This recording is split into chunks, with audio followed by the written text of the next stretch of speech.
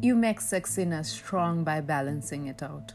Something familiar with something unfamiliar, something masculine with something feminine, something streamlined with something roco.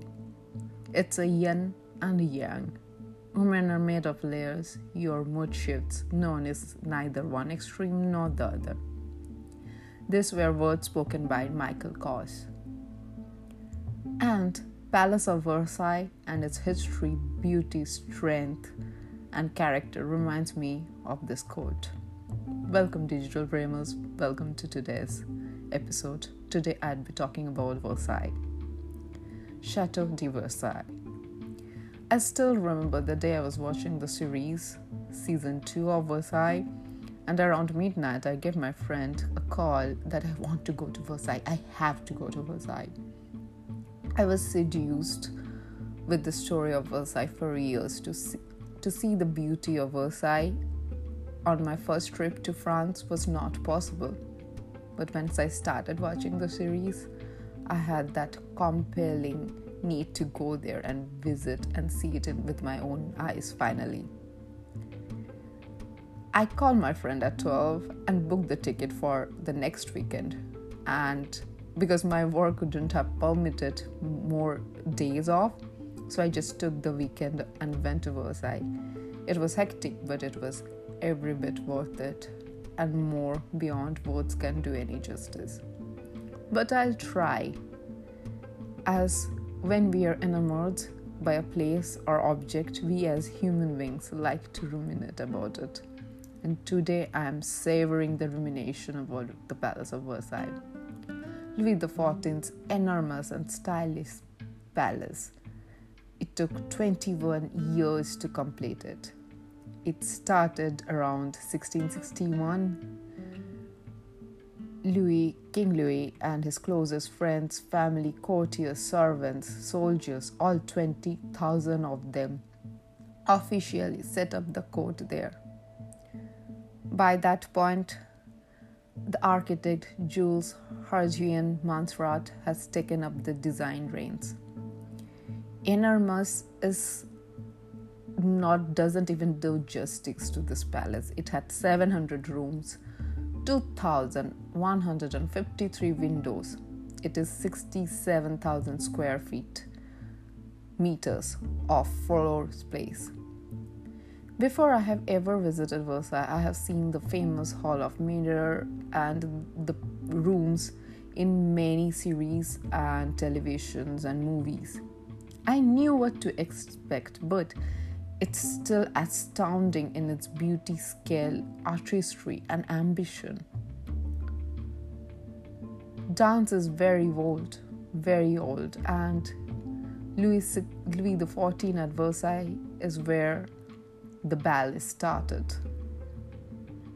It's like a dance of opulence. If I'm talking about Versailles, I have to mention their gardens. Through the central windows, people who have been there, through the central windows in the Hall of Mirrors, one can see the grand perspective stretching away towards the horizon from the water portiere. The unique east-west perspective originally dates back to the king himself, but it was developed and extended by the gardener André Le Notre, who widened the royal way and dug the Great Grand Canal, which is stunning.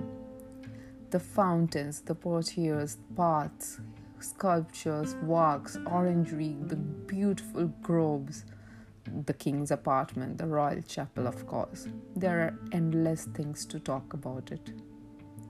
Do you know it took 40 years for André Le Notre to complete the gardens? Versailles' interior design work, decoration is legendary. Its range, quality, and expense.